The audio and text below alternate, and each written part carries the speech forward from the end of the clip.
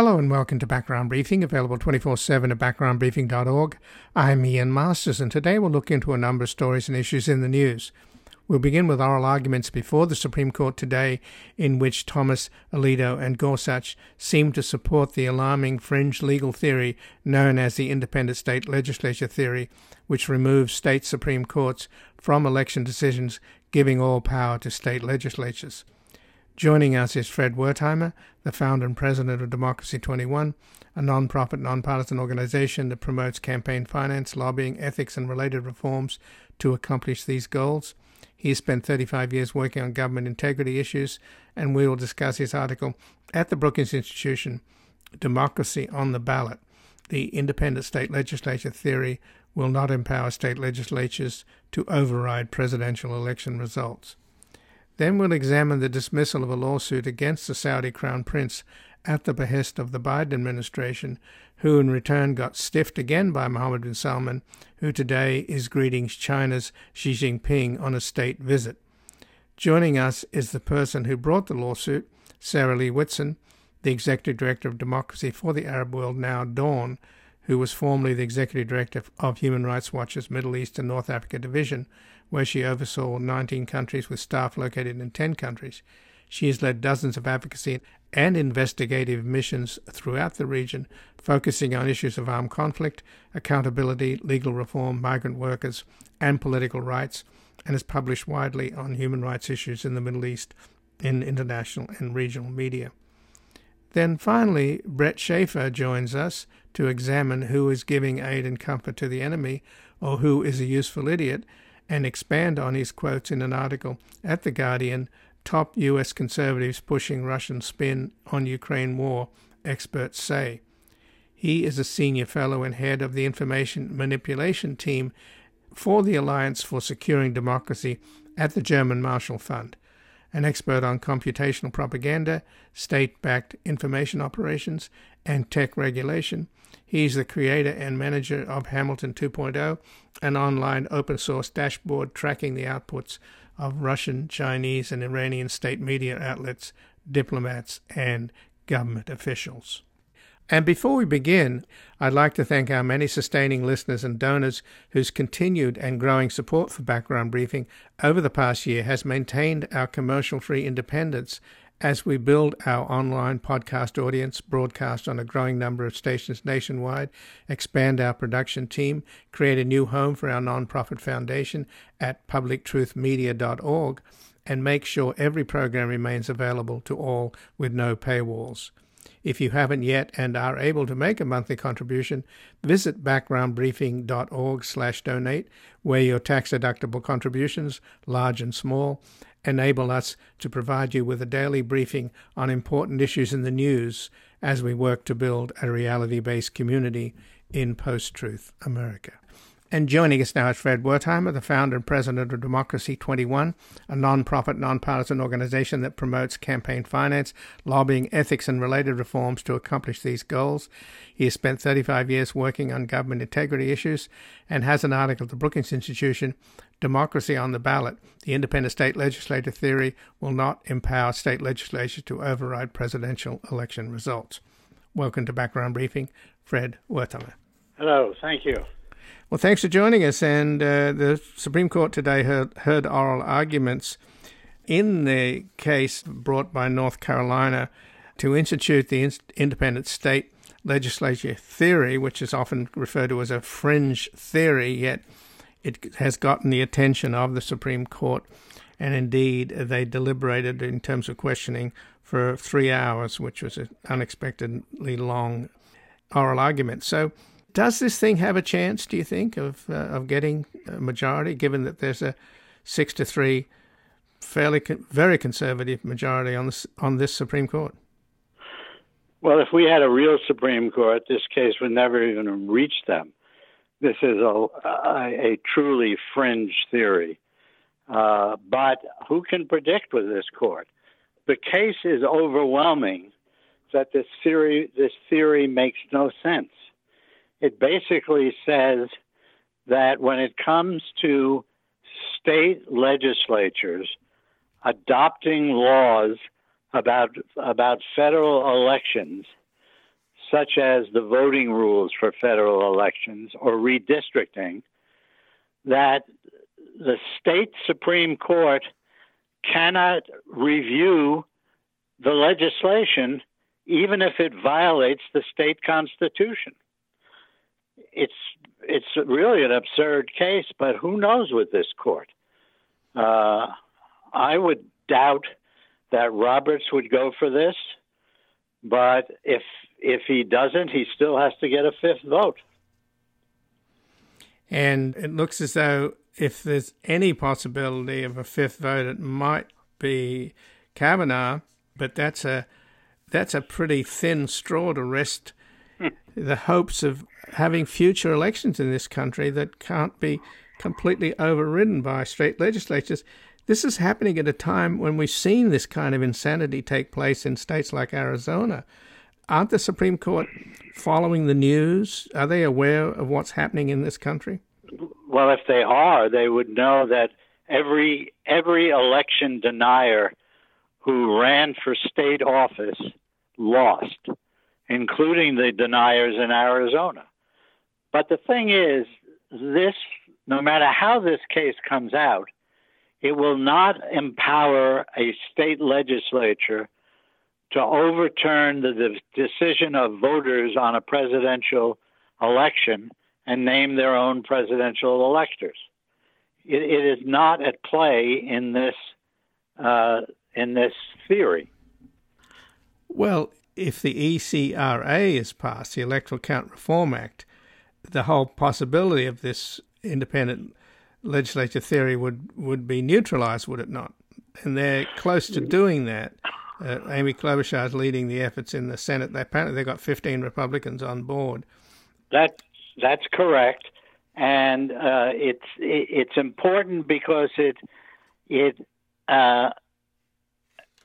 gets rid of an antiquated exception written into this law that provides a hook after the election for state legislatures to argue they can overturn the election. But the background of this is the following. State legislatures under the Constitution get to decide who chooses presidential elections. For decades and decades, every state in the country has declared that the voters in the state will choose the electors. There are no exceptions to that. The Constitution also says that the Congress and federal law will decide when the electors are chosen, and federal law says electors are chosen on election day, and that doesn't mean you have to know the count, but they're chosen on election day. And after they're chosen, the state legislature can't override it. They don't even have any role in it. But the problem that exists is that a 1887 law provided that if there is a failed choice in the election, then the state legislatures can come in and choose their own electors. Well, this was done in the 1880s because it was a horse and buggy day, and they didn't know if there was a huge storm or earthquake whether people could get to the polls. But it has no consequence, no basis today, and the Electoral Count Reform Act will eliminate this failed choice concept. And so it's very important to pass. It's on track right now for passing. Senator Schumer and Majority Leader Schumer and Republican Leader McConnell are co-sponsors of the Klobuchar bill. So we think the chances are excellent that it will pass. Now, the state legislature theory, if it is ever adopted by the court, will talk about what states' legislatures can do in federal elections, but it doesn't include that they could overturn the choice by voters on Election Day. But in terms of today's hearings before the Supreme Court, where the conservative majority seemed to be open to these arguments on this fringe theory, which is in itself alarming, Justice Elena Kagan said this is a proposal that gets rid of the normal checks and balances at exactly the time when they are most needed. And then she went on to say, our precedent gives you lots of problems. And then Justice Ketanji Brown Jackson said, it is to the lawyer for North Carolina, it is your argument that state constitutions have no role. And Justice Sonia Sotomayor again charged the lawyer that he's rewriting history. The most brazen thing of all, surely, Fred Wertheimer, is that these conservatives and originalists on the right on this court are big on states' rights. I mean, they just cited states' right in the Dobbs abortion decision, and now they're basically saying the state has no role. So, well, the history is very clear that this argument is wrong. And furthermore, just think about it. What they would say if they adopted the argument is that the state legislature laws in this area cannot be reviewed by the Supreme Court. Are they willing to say the same thing about federal laws, that they can't be reviewed by the Supreme Court? No. And in fact, 3 years ago, every one of these conservative justices who was on the court at the time, I don't think Justice Barrett was, every one of them signed an opinion that refused to interfere in a reapportionment case. And Justice Roberts wrote, and the reason is there are other remedies here. For example, the state Supreme Court can review this. So to adopt this theory would be a complete hypocritical reversal of their own opinion taken 3 years ago. I mean, we're not dealing with a conservative court. We're dealing with a radical court who doesn't seem to have any boundaries. They view the law as what they want it to be at the time. They give very little recognition to past precedents, which has always been a factor. So I can't say what they're going to do. I can say whatever they do is not going to affect, in this case, the ability of state legislatures to overturn presidential elections in which the voters have chosen a president. Right, but the case was brought by North Carolina because the state Supreme Court in North Carolina struck down these egregious gerrymandering maps. So it still will have a massive amount of damage, won't it? No, this is incredibly damaging and dangerous. It, as Justice Kagan said, it provides no protections. It makes the state legislature the supreme voice in a state, which has never been the case, never. And it is very dangerous to voting rights in federal law, in federal elections, to redistricting cases. It would be a disaster if they adopted this. Well, Thomas Alito and Gorsuch all seem very sympathetic. So are we just to finally, I don't know why most Americans haven't figured this out already, but if they get a majority vote on this, assuming that Roberts joins in the minority and it still goes down, surely the American people have to recognize that these right-wing justices are political activists in robes. Yeah, I think they're recognizing that to a degree already. The Supreme Court has its lowest approval rating since Gallup started measuring this. They are not approved by a significant majority of the American people. And they just keep digging the hole deeper. But they don't care. They don't appear to care, but the consequences will be devastating, won't they, for Democrats? The consequences will be devastating for the country. Never mind the Democrats. Right, but the Democrats will be on the losing end of it. Well, not in state legislatures that they control. For example, they now control the Michigan state legislature and the Minnesota state legislature, which they did not prior to this election. Right. The larger question is this is incredibly destructive of our democracy as it existed for centuries. That's the lead here as far as I'm concerned.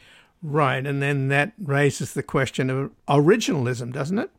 Or at least stare decisis, which is what... Well, if they were paying attention to originalism, they would never do this. Right. So what are they paying? I mean, if they're violating all of their so-called principles of stare decisis, originalism, and states' rights, what's left? Whatever they want to do next. Well, this is an alarming situation, and will it lead then, if it happens, to, and not that the Democrats control the House, but is the inevitable response then, if this goes in the worst possible way, that there'll be moves to add seats on the Supreme Court, term limits, you name it? Is there any recourse? I don't know, but they are certainly driving the country to changing the Supreme Court rules. Their Hobbs decision had absolutely was a wrong decision, rejected a half century of law. Alito, when he wrote the decision, insulted the Republican and Democratic appointed justices who had been supporting this for 50 years. Well, Alito just made jokes about the notion that they could basically throw out anti-discrimination laws in this country, which is what they heard yesterday before the Supreme Court. And again, that was incredibly alarming. But then Alito then makes jokes about when Ketanji Brown Jackson talks about the hypothetical of a white Santa not wanting to have black kids on his lap, and that would be okay if the Supreme Court changed the rules. Then Alito says, well, what about kids today like to dress up in Klan outfits? I mean, I've never heard of that. Have you? No, Alito is a very arrogant man. And he is, you know the old saying, absolute power corrupts absolutely? Well, he is misusing absolute power as if he has been anointed by the Lord God Almighty. So I thank you for joining us here today, Fred Wertheimer. Okay, glad to talk to you. And again, I'm speaking with Fred Wertheimer, who's the founder and president of Democracy 21, a non-profit, non-partisan organization that promotes campaign finance, lobbying, ethics, and related reforms to accomplish these goals. He spent 35 years working on government integrity issues, and he has an article at the Brookings Institution, Democracy on the Ballot, the independent state legislature theory will not empower state legislatures to override presidential election results. We're going to take a brief station break. We're back speaking with the person who brought the lawsuit against the Saudi Crown Prince that was dismissed today at the behest of the Biden administration. Vote 'em out, vote 'em out, vote 'em out, vote 'em out. And when they're gone, we'll sing and dance and shout. Bring some new ones in, and we'll start that show again. And if you don't like who's in there, vote 'em out.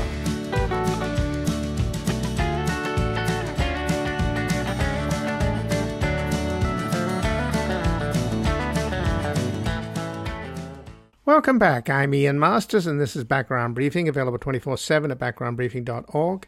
And joining us now is Sarah Lee Whitson, the Executive Director of Democracy for the Arab World Now, DAWN, who was formerly the Executive Director of Human Rights Watch's Middle East and North Africa Division, where she oversaw 19 countries with staff located in 10 countries.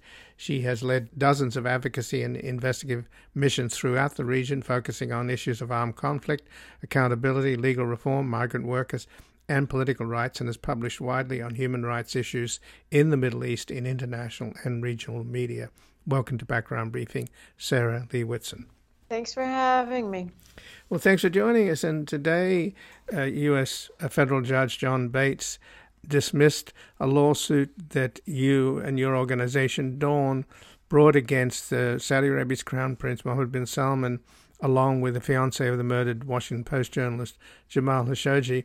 Now, the judge did, in announcing his opinion, he said he had a certain amount of uneasiness about it, and he also felt that there was really suspicious timing that Mohammed bin Salman was suddenly appointed prime minister, which was the argument that the Biden administration used to say that you couldn't sue him because he's now effectively a head of state. So, since you lost today, how does it feel?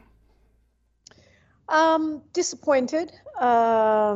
Really just disappointed that our efforts over the past 2 years have not succeeded to date, and just trying to think about where we go from here in terms of our lawsuit. We are trying to figure out whether we're going to appeal this decision and how much time and resource we want to continue to spend on this effort, given that the Biden administration has really put its fist on the scale. But did Biden get anything out of this? I mean, why? Remember Biden, of course, that started out during the campaign saying that he would make Mohammed bin Salman a pariah, and there was a lot of concern that he was compromising his original promises, meeting with the Saudi Crown Prince, and against a lot of advice, he went and met with Mohammed bin Salman and did the famous fist bump and was humiliated on Saudi TV live when MBS basically refused to pump more oil and, in fact, said he was going to do the opposite. So, as bad as that is, he's just handed a gift to MBS. And how has MBS repaid Biden? Today, he's hosting Xi Jinping of China, and he's also thrown his lot in with Putin. So, are we stupid? What's going on here? Well, I think that there needs to be sort of a fresh understanding of how this relationship is structured. And I think we need to let go of the notion that the U.S. is the boss in the relationship. I think the events of the past 6 months have really highlighted how, in fact, Saudi Arabia and Mohammed bin Salman are the bosses of the relationship. And that is because of their resource advantage in what they can offer in terms of oil and control of the price of oil, as well as the resources they spend on U.S. weapons. Politically, they are also playing a very important card. It's not clear to me why this is an important card for the United States, or should be an important card to the United States. But since the Biden administration has said that Saudi Arabia signing on to the Abraham Accords to normalize its relationship with Israel is a top priority for the United States, therefore Saudi Arabia can dangle that and use it as a bargaining chip. And so those are the cards that Saudi Arabia is playing, and playing to good effect, because time and again we see the administration talking tough but doing nothing. And it's doing nothing because, in fact, it wants to preserve the arms sales. It wants to beg and plead that Saudi Arabia doesn't make further cuts to oil.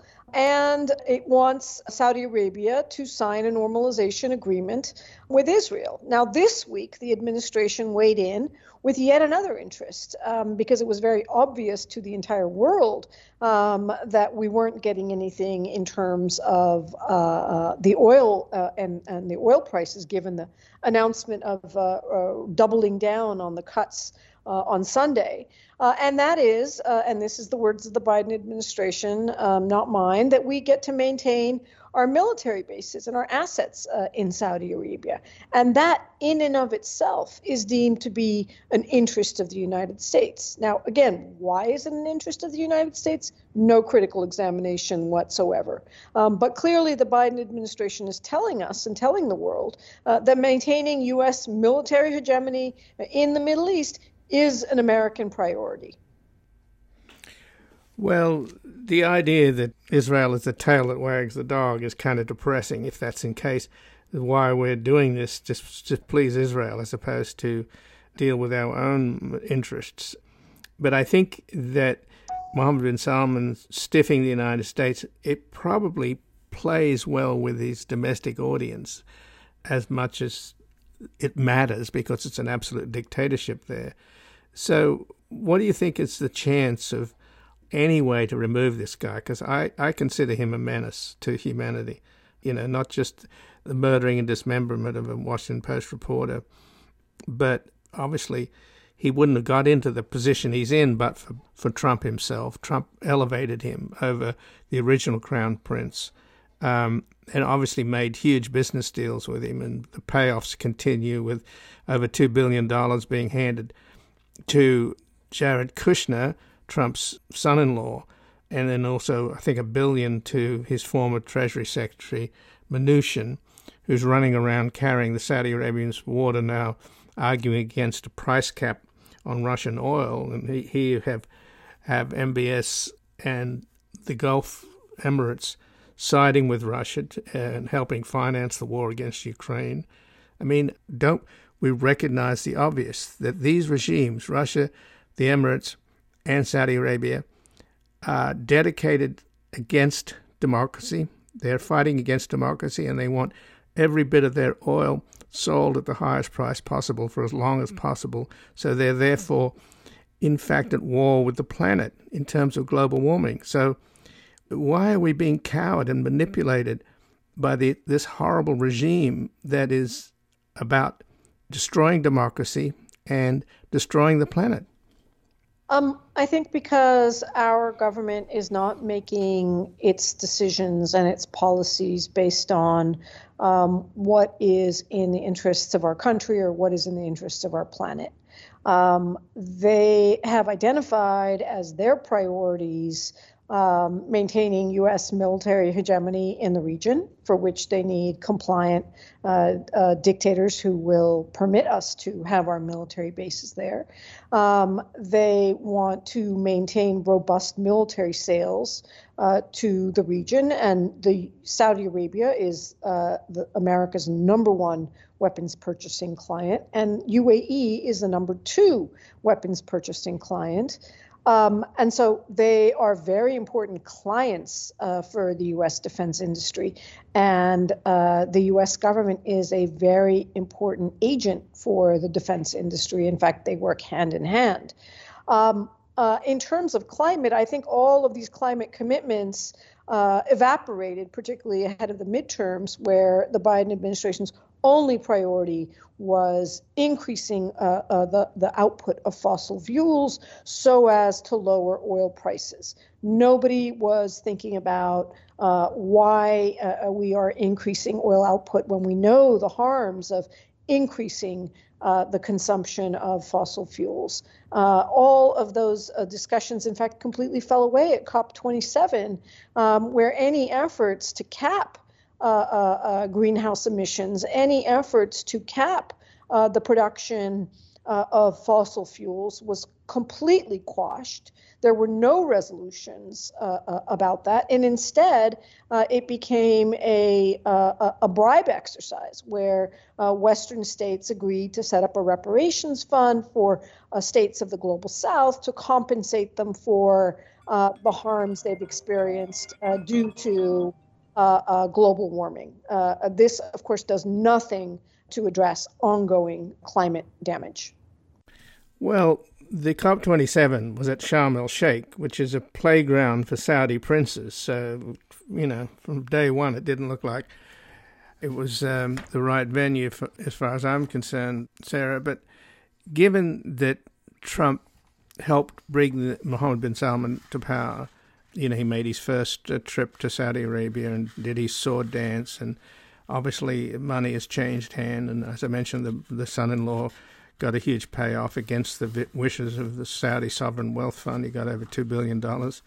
So that whole relationship stinks, and these people like Trump and Jared Kushner are quite simply traitors because they're taking money from people who are causing pain for the American consumer at the pump.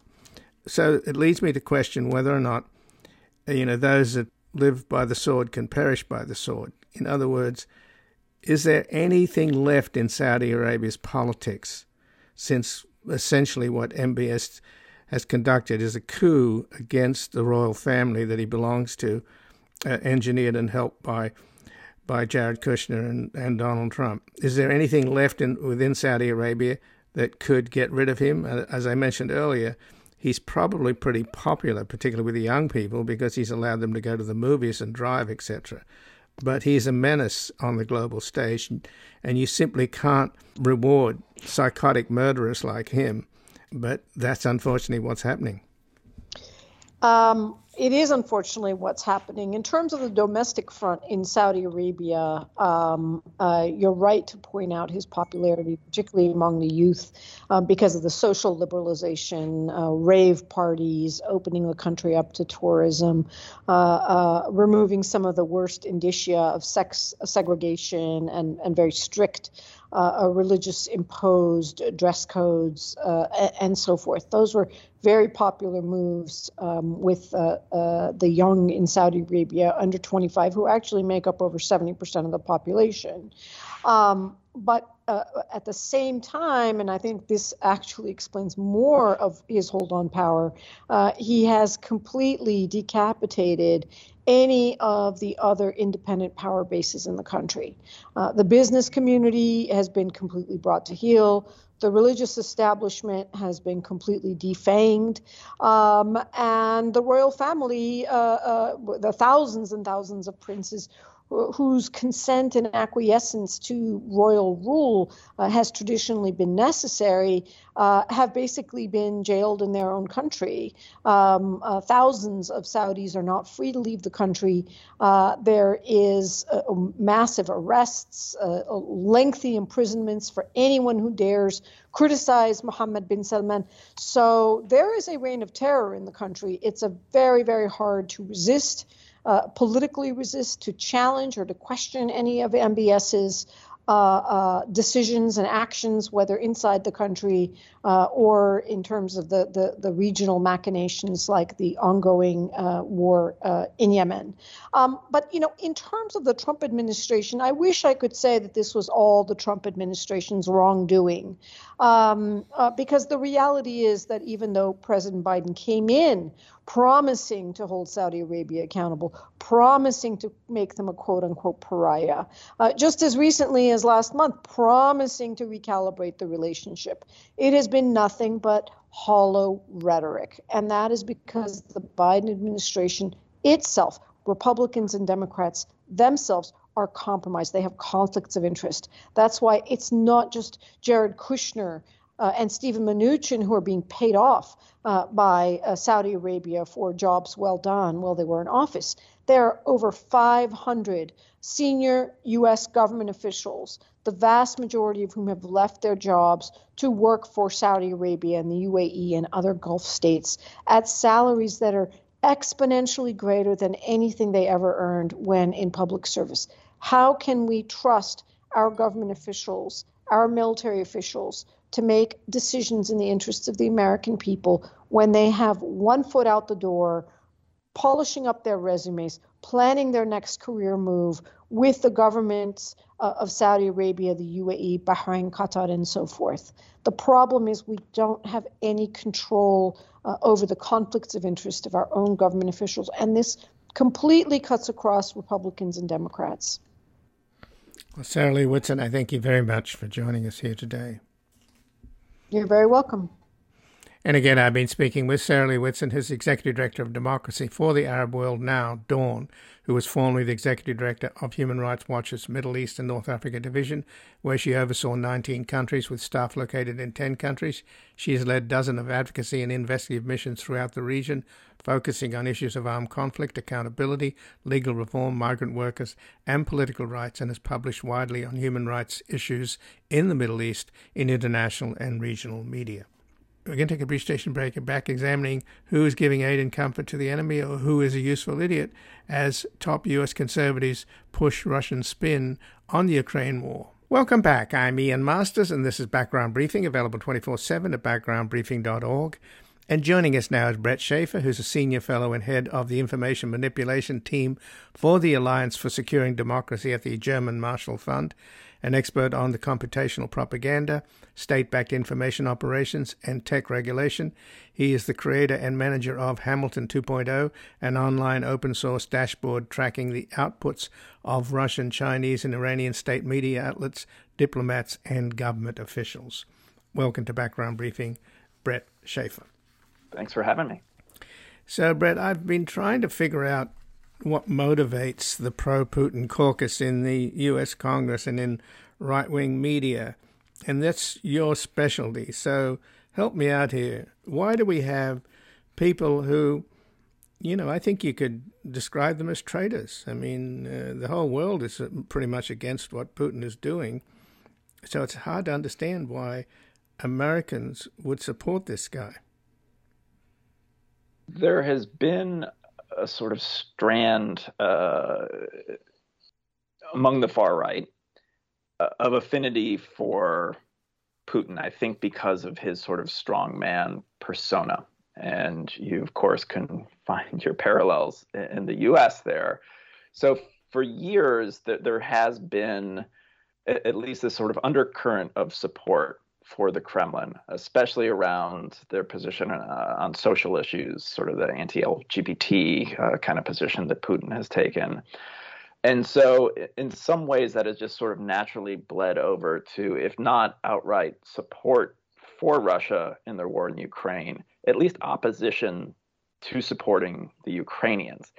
And so when you look at the individual messaging coming out of the right flank of the GOP, it is more along the lines of we should not be supporting Ukraine than it is I support Russia because of X, Y, and Z. And so the arguments we typically see tend to be sort of pocketbook arguments of like, look, the U.S. has its own problems. We should be defending our own border. We're paying, $4 a gallon for gas. Why are we supporting the Ukrainians?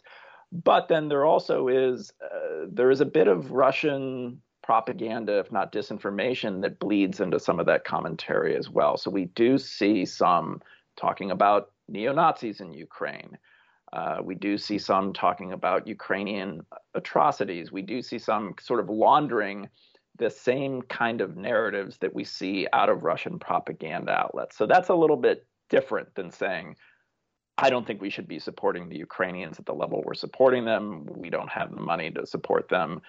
And so you see those sort of two distinctions. One is just pulling back support, and then the other is actually saying the Russians are in the right here, which is a totally different thing. Well, there's also some sympathy for Putin on the left in this country as well. Not a lot, but in some circles you get people basically either wittingly or unwittingly touting the Russian line on the need for peace in Ukraine, which we all share, except the version of the need for peace that they're touting is the Russian version, which is basically a one-sided deal that would permanently destabilize Ukraine. Yeah, that's absolutely right. And generally speaking, when you have looked for voices in the American ecosystem, not just politicians, of course, but members of the media, bloggers, podcasters, the anti-imperialist left has typically been the ones who have adopted some Russian talking points about Ukraine and foreign policy in general, because there is just this sort of reflexive opposition to whatever the U.S. is supporting overseas. So because the U.S. is supporting Ukraine, the current administration at least, there is just opposition to that. So they've often found a home with this sliver of the left that is so opposed to U.S. foreign policy that it swings away all the way to the other side and is supportive of authoritarians, whether that's the Iranians, the Russians, the Chinese.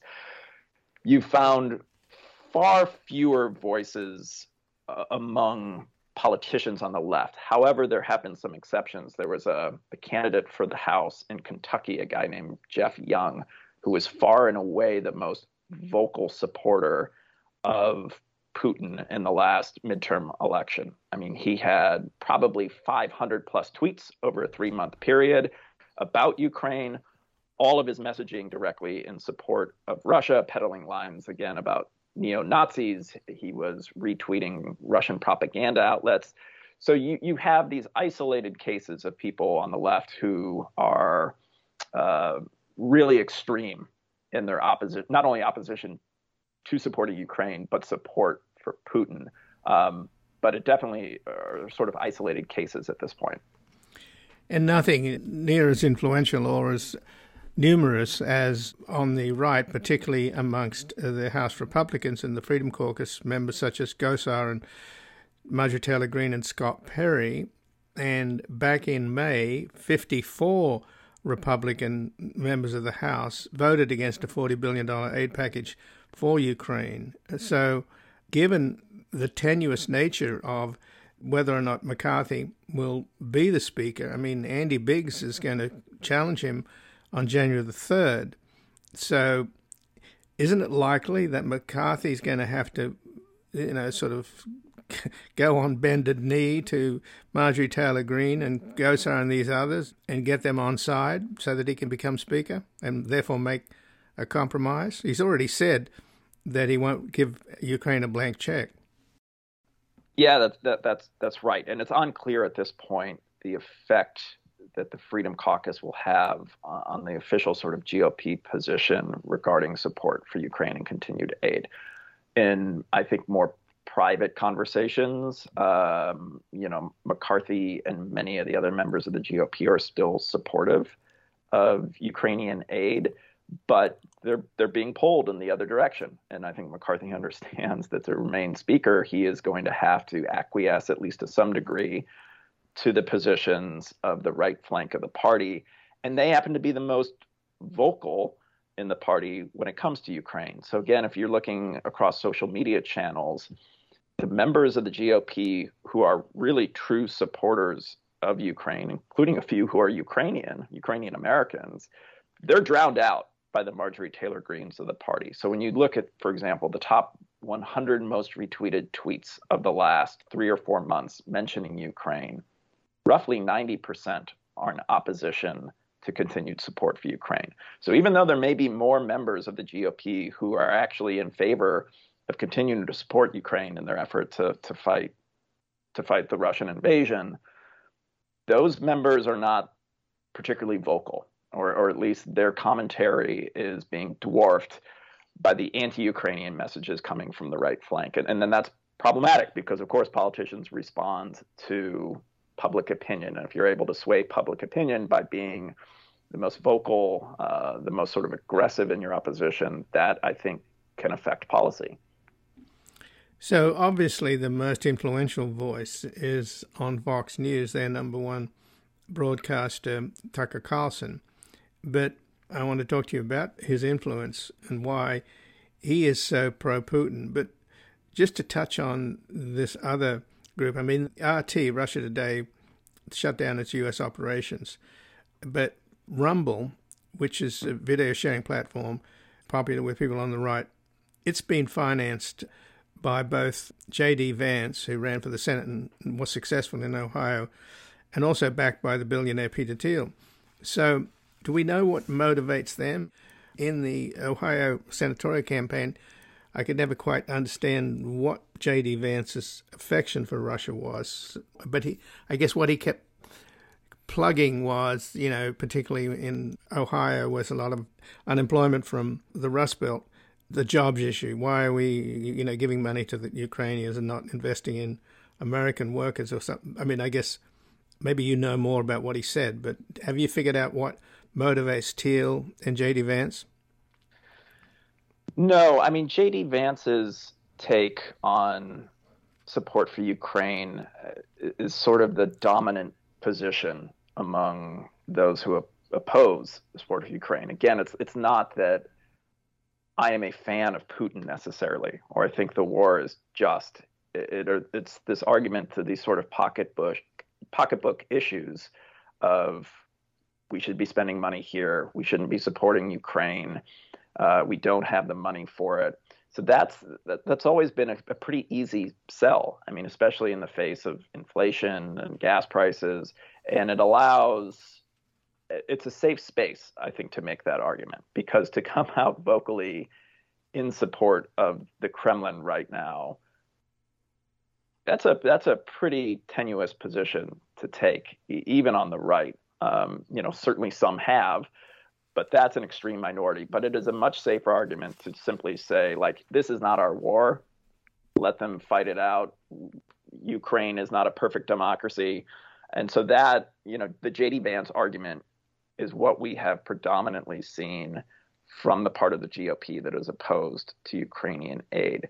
But why there is this affinity for Putin, or why there was an affinity for Putin before the war began, that's a little bit harder to suss out. But I mean, you could look at dictators around Europe, around the globe. I mean, take Orban in Hungary, who was, of course, invited to CPAC. I don't know.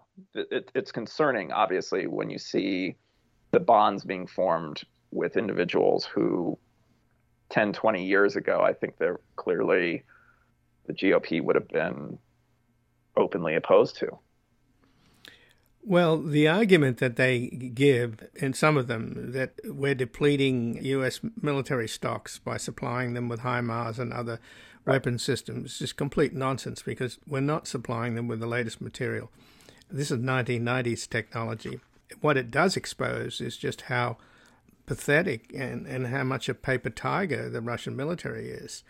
So the argument can be quickly refuted by the simple fact that whatever military aid we give to Ukraine, if you're thinking in military terms, has been incredibly cheap, because the Ukrainian military have basically destroyed the Russian military, which is, the U.S.'s main adversary, along with the Chinese, in terms of military thinking. Not that I advocate that kind of thinking. So does anybody ever make that argument to these people, that this is nonsense, that one, they're not getting the latest equipment, and two, they're doing the American military's job for them by degrading the Russians to the point where they'll no longer be any kind of a military threat, not to mention that they would continue to be a threat because of their massive nuclear arsenal. Yeah, I mean, that's exactly right. I mean, there, of course, is a moral argument here. And it's somewhat shocking to me in this case, where it does seem to be such a clear case of a black and white sort of good versus evil thing of a clear aggressor here. I mean, there's always a little bit of gray, but this is not a scenario where I think it's hard to figure out who the good guys are in this conflict. So you can make that moral argument, but you can make a more self-interested geopolitical strategic argument, as you just laid out. And most of the aid going to Ukraine, if you talk about military aid, I mean, it's being cycled right back to the U.S., of course, because it's going to defense contractors and things, when you can argue about whether or not, that's a good thing.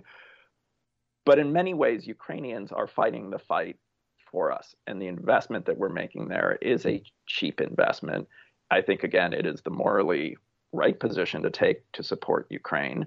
Ukraine certainly has its faults and its flaws, as all countries do. But this is a country that is clearly, if you're looking at who is on the right side of the barricades in terms of making improvements to democracy, Ukraine is it.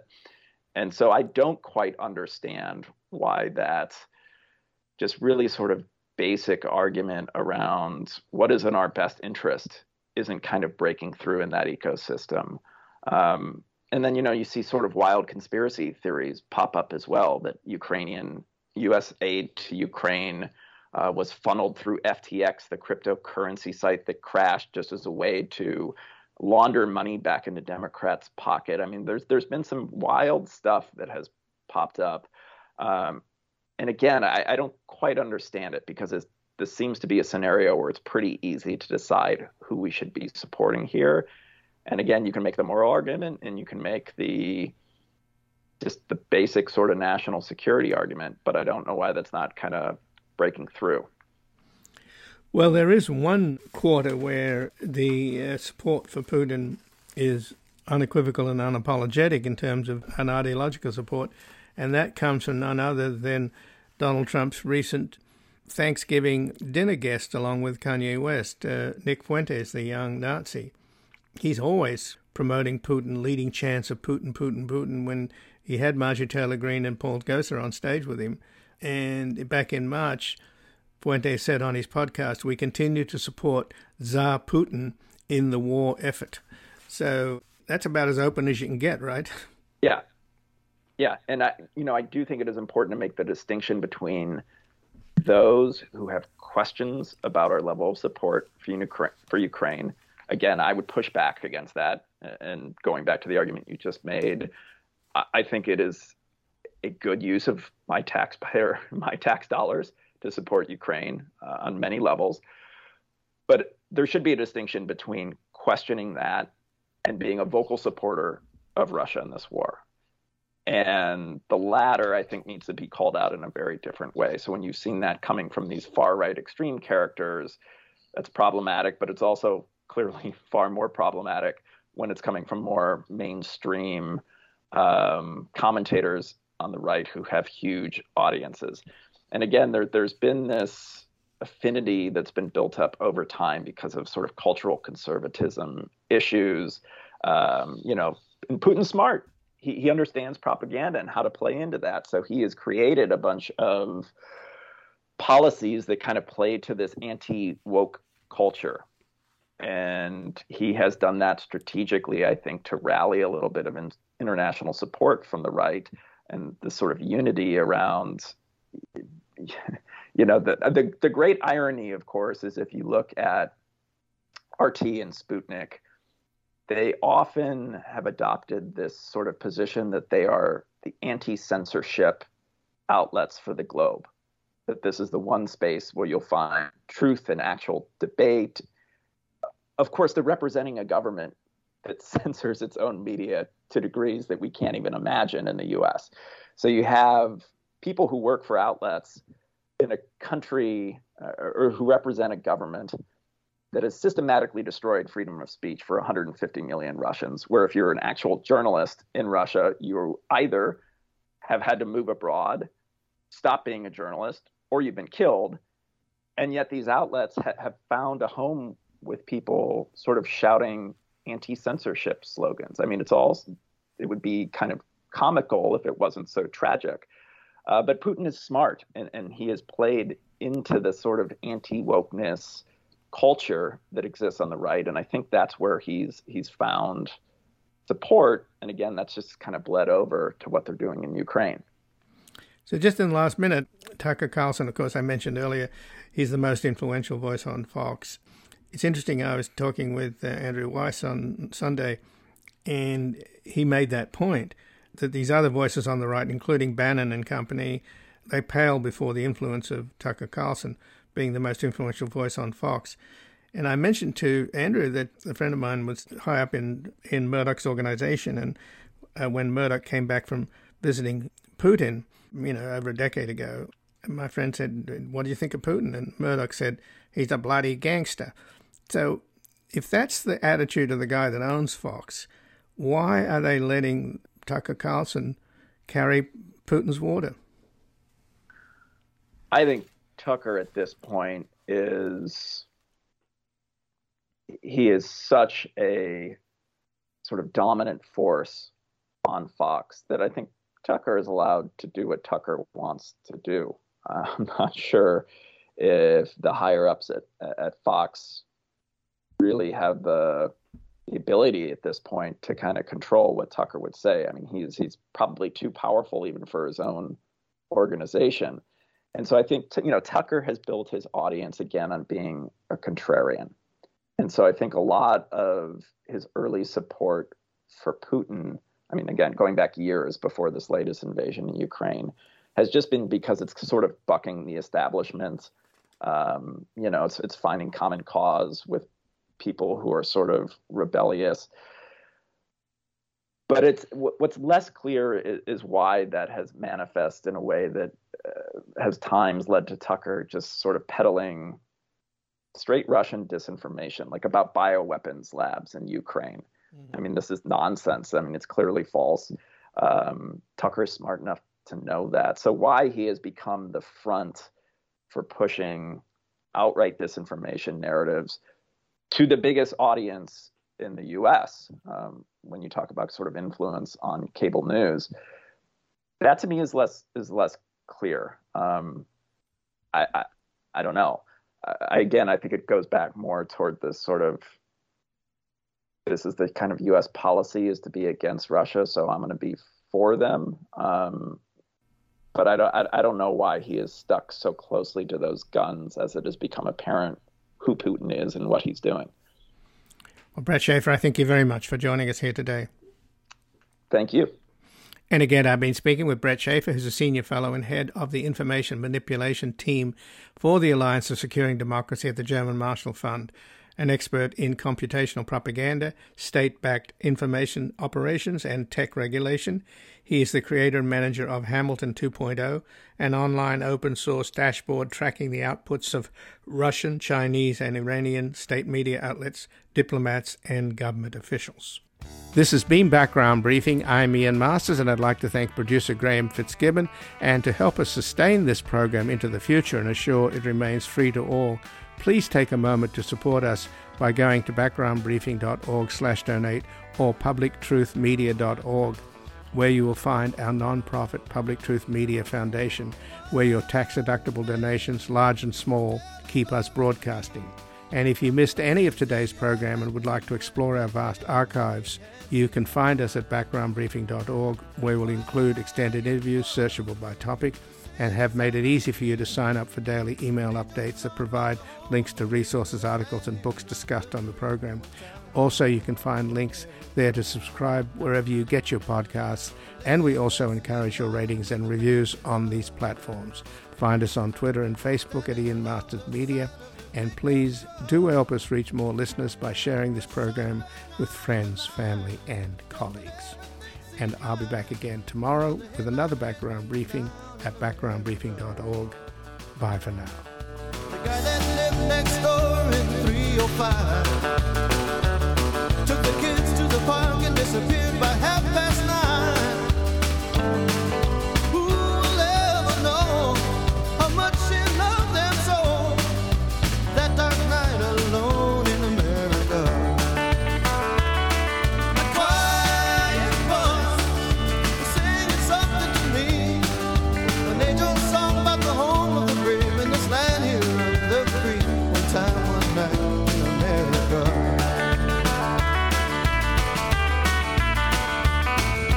Four small boys playing ball in the parking lot. A preacher, a teacher, and the other became a cop. A car skidded into the rain, making the last little one to say, one more light goes out in America.